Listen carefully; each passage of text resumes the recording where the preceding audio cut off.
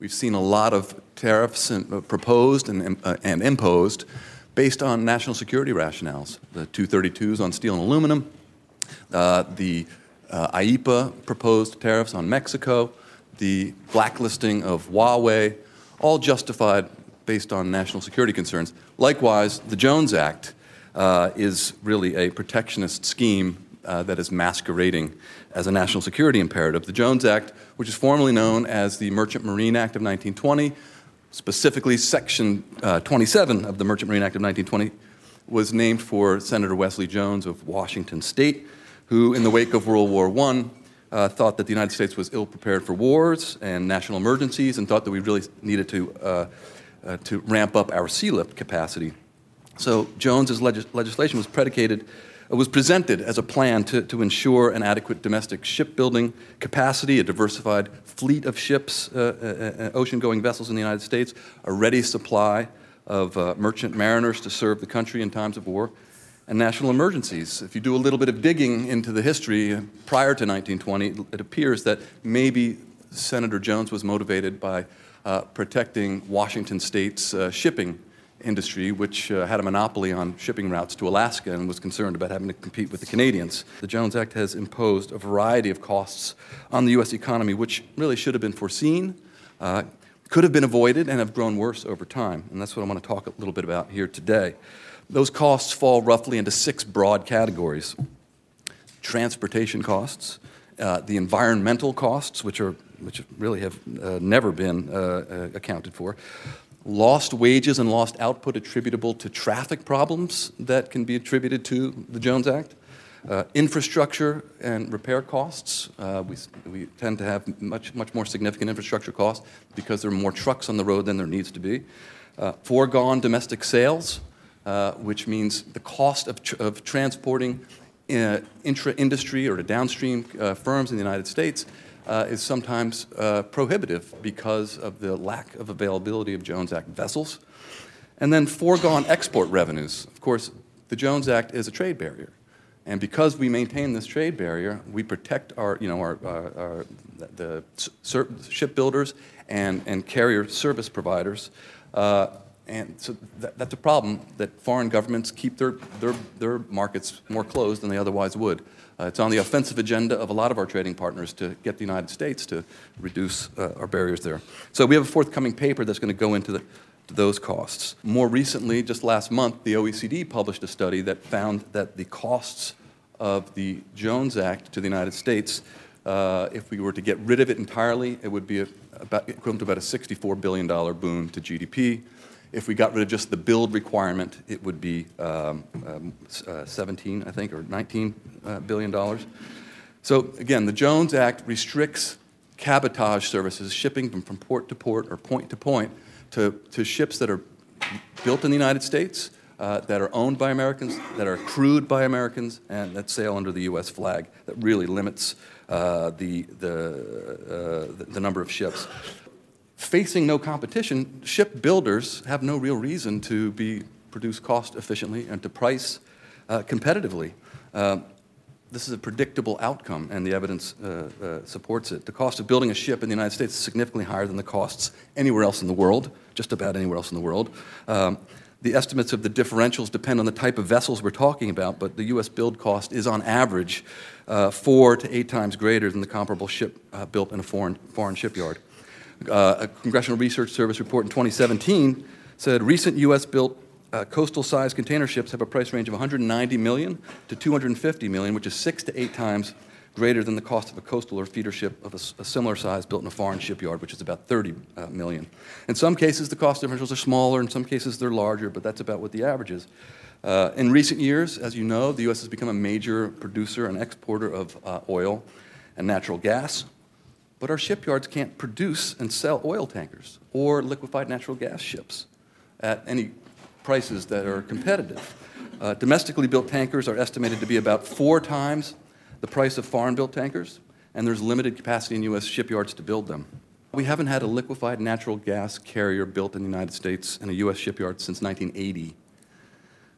None are currently registered under the U.S. flag. The Government Accountability Office estimates that the cost to build an LNG carrier in the U.S. is between $400 and $675 million, which is more than 4 times, which is 2 to 4 times the cost in a Korean shipyard, $175 million. They have about 250 or more in service lately. The high price tags on these U.S.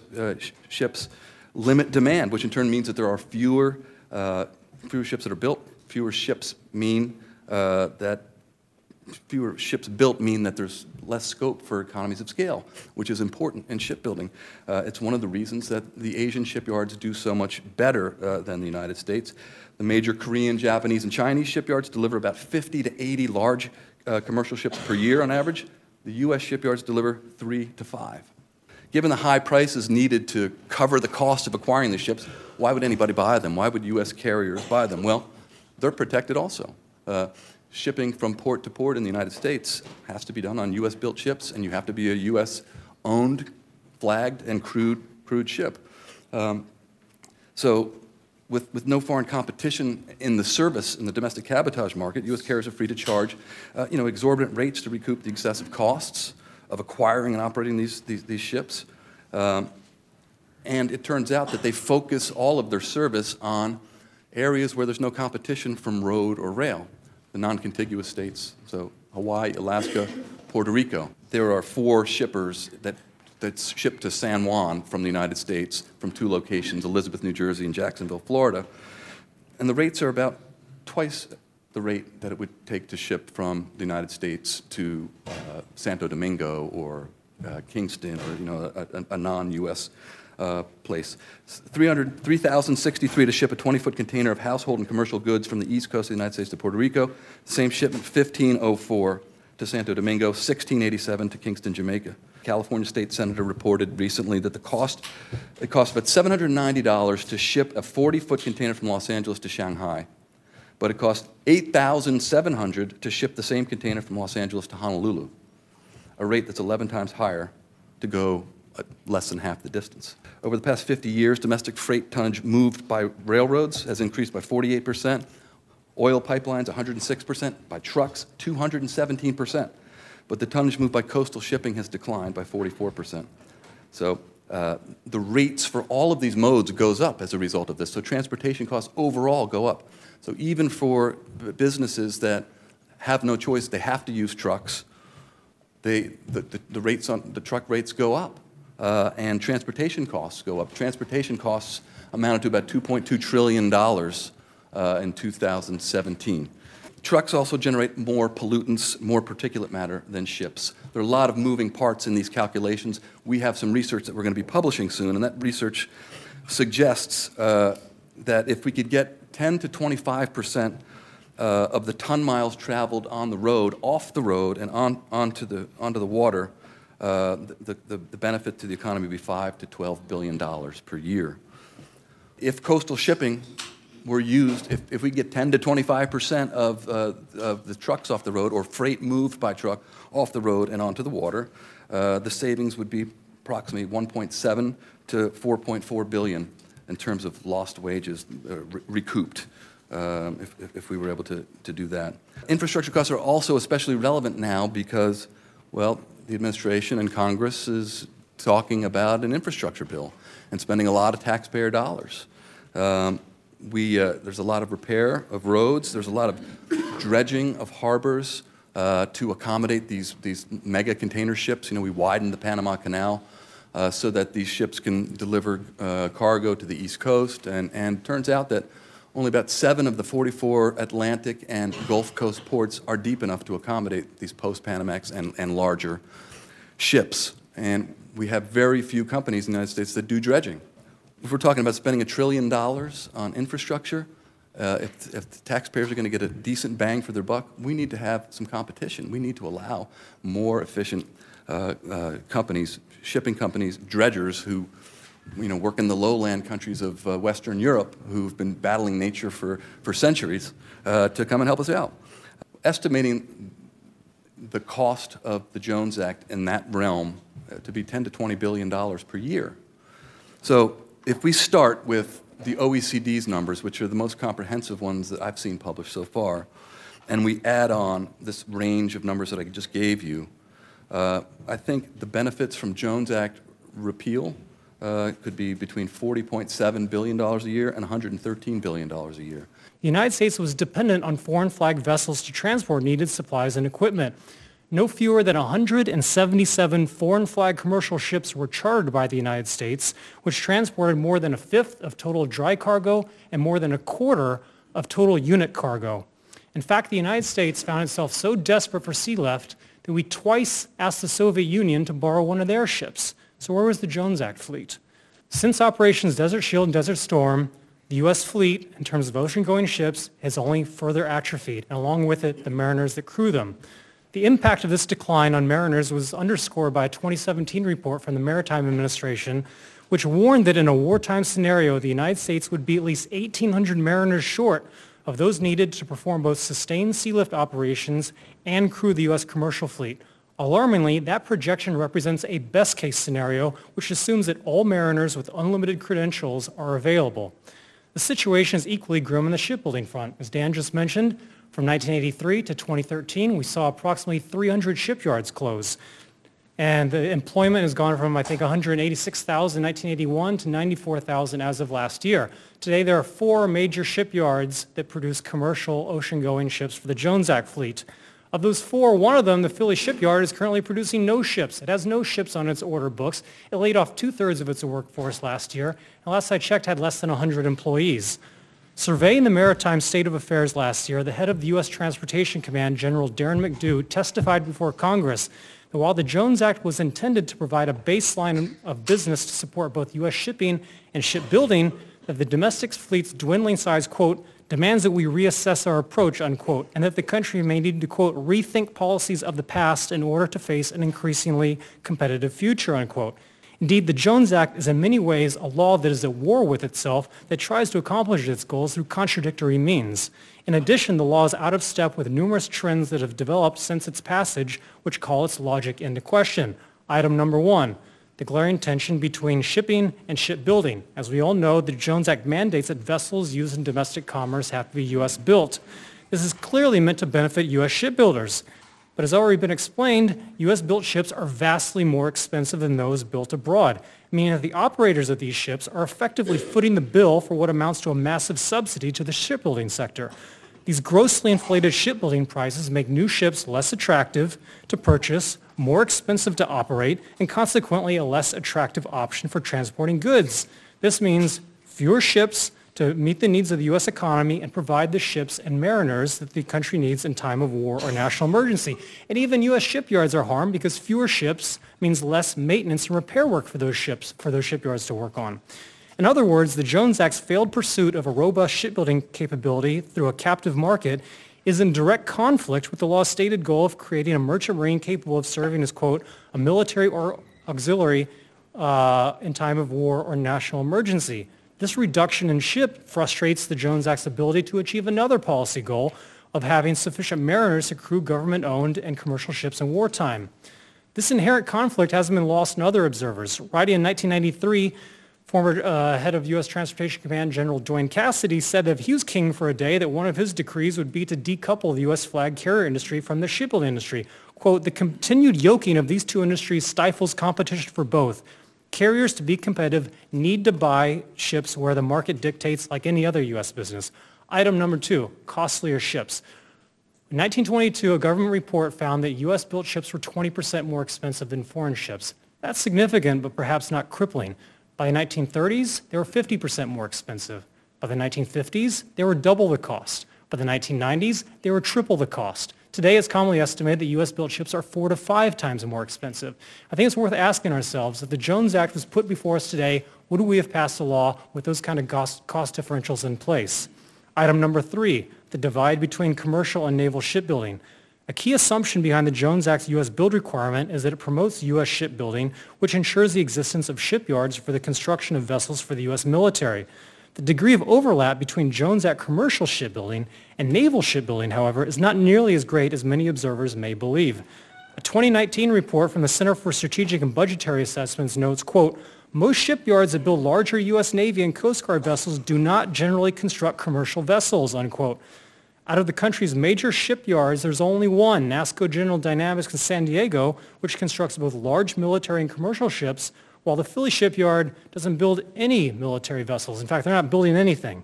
A recent analysis performed by two scholars at the American Enterprise Institute calculated that for 6 of the country's largest military shipbuilding firms, Jones Act merchant vessels accounted for a mere 5% of orders since 2000.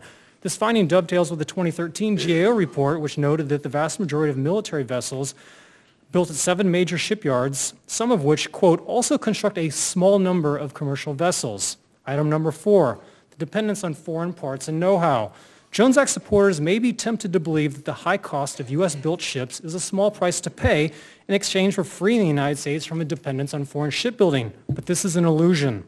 To comply with the Jones Act's domestic build mandate, ships must be assembled in the United States and all major components of the hull and superstructure fabricated domestically.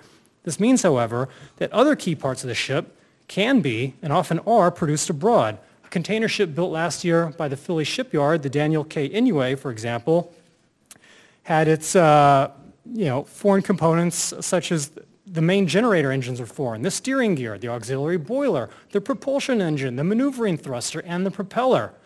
U.S. shipyards may be engaged in the construction of ocean-going commercial ships, albeit at frightfully high costs. Item number 5, the questionable utility of Jones Act ships in wartime. For Jones Act ships that are assembled in U.S. shipyards, it's unclear how much benefit they offer to the U.S. military.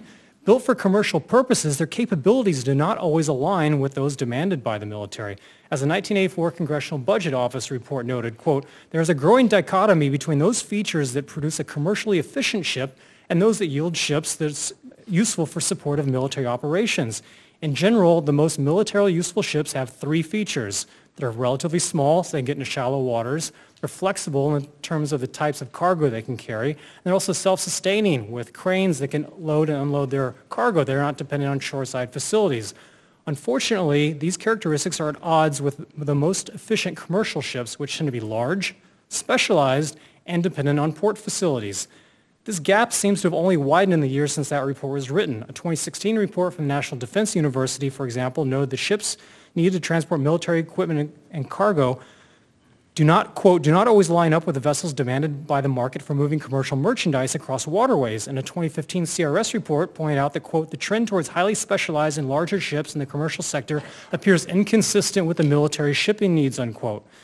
The divide between military and commercial shipping needs appears particularly pronounced in terms of U.S.-built ship. This is the basis of the Jones Act fleet. And a 2010 CRS report flatly stated, quote, very few commercial ships with high military utility have been constructed in U.S. shipyards in the last 20 years. Item number 6, limited ship availability. As already mentioned, despite the pressing need for sea lift during the Persian Gulf War, only a single Jones Act ship was pressed into service to support the military's transportation needs. This is likely explained by the fact that the limited number of Jones Act ships in existence are vital to meeting the country's domestic transportation needs, particularly in non-contiguous states and territories. Thus, pulling ships from those trades could introduce considerable havoc through the disruption of key supply linkages. It's for this reason that even defenders of the Jones Act admit to the limited wartime utility of such vessels, said Lauren Thompson, Chief Operating Officer of the Lexington Institute recently. Quote, today, the only commercial ships being built in the United States are those destined for the Jones Act routes. This is not a lot of vessels, and if war broke out, most of them would already be engaged in other tasks. Now, given the Jones Act's contradictory methods and increasingly out-of-step nature with modern shipping realities, it seems logical to conclude that its contributions to national security are overstated and diminishing. But there's also good reason to think that the Jones Act is a net national security liability that has played a causal role in the decline of the U.S. maritime industry. That a law ostensibly meant to strengthen maritime industries such as shipbuilding would actually have the opposite effect should not be a surprise. It's worth noting, for example, that the rising fortunes of British commercial shipbuilding in the mid-1800s appears at least partly due to the UK's decision to complete the discarding of its protectionist navigation acts. As author Clinton Whitehurst notes, quote, another major factor that contributed to British shipbuilding and shipping success was the repeal in 1849 of the last of the navigation acts. The English-built ship was protected from foreign competition, and that foreign ships were excluded not only from England's colonial trade, but from home trade as well. The result of this protectionism was at best a mixed blessing. While these statutes ensured English shipping profits, they acted as a tranquilizer with regard to improvement in building wooden sailing ships. It's impossible to know exactly how U.S. shipbuilding would have fared absent the Jones Act and protectionist maritime laws. In many other major maritime countries, shipbuilding is viewed from a global perspective. This is not the case in the United States, where only 1% to 2% of the world merchant fleet is now built. The U.S. shipbuilding industry is basically quite different from that of Europe, Japan, and Korea. Those countries have built most of today's modern shipping fleets and compete for orders in a world market. The United States does not. This is completely logical. Through the Jones Act's domestic build requirement, American shipyards have become incentivized to orient themselves away from the international market and towards this captive market for shipbuilding. This in turn means reduced output and lessened degrees of specialization and competition, all of which are vital towards increased productivity and lowered costs. 2009 National Defense University report says that partial blame for the lack of U.S. shipbuilding competitiveness can be placed on, quote, protectionist policies such as the Jones Act that have shielded domestic shipbuilders from the pressures of global competition, while a 2007 National Defense University report sounded a similar note. Quote, U.S. shipyards are not currently cost competitive in any of the major classes of large ships, and their annual market is limited to 6 to 10 large Jones Act ships destined for the domestic trade. Since the total Jones Act requirement is only a small fraction of the output of the largest Asian yards, the U.S. shipbuilding industry is locked in a cost-quantity trap, one that it appears unlikely to escape. This lack of shipbuilding competitiveness has wreaked havoc with the maritime industry and undermined national security. As the 2019 CRS report notes, the high cost of U.S. shipbuilding has prompted the Department of Defense to revisit a plan to build sea-lift ships domestically and instead buy used foreign-built ships. Said the Secretary of the Navy just last month, quote, I can't afford a lot of $600 million ships. I can't afford a lot of $400 million ships when I can go out and buy used Ro-Ros for $35 to $40 million. As already discussed, these high shipbuilding costs means fewer ships and fewer mariners. But beyond a reduction in the raw number of ocean-going ships, the fleet also suffers from a lack of numerous ship types, such as LNG tankers and livestock carriers. Of more direct relevance to the military, the fleet also doesn't feature any heavy lift vessels. According to the Congressional Research Service, this has forced the DoD to, quote, use national defense waivers of the Jones Act to move radar systems and newly built vessels on foreign flag heavy lift vessels. In addition, the Jones Act encourages the use of vessels that would otherwise be considered past their useful life outside of the protected Jones Act market. As of April, nearly one-third of the Jones Act fleet was built in 1994 or older. Among the 43 non-tanker ships, 27 were at least 25 years of age. To place this in perspective, the head of MARAD, Mark Busby, recently testified before Congress that, quote, it's rare to find ships in the commercial world beyond 15 to 20 years of age. The advanced age of these ships and their presumably deteriorated condition would seem to call into question their ability to serve as a naval or military auxiliary as stated in the law's purpose. Dan already mentioned the OECD study. Something else that OECD study points out is rather that imperiling the U.S. shipbuilding industry, repealing the Jones Act has the potential to increase U.S. commercial shipbuilding output from $859 million to $1.47 billion. The Jones Act isn't working.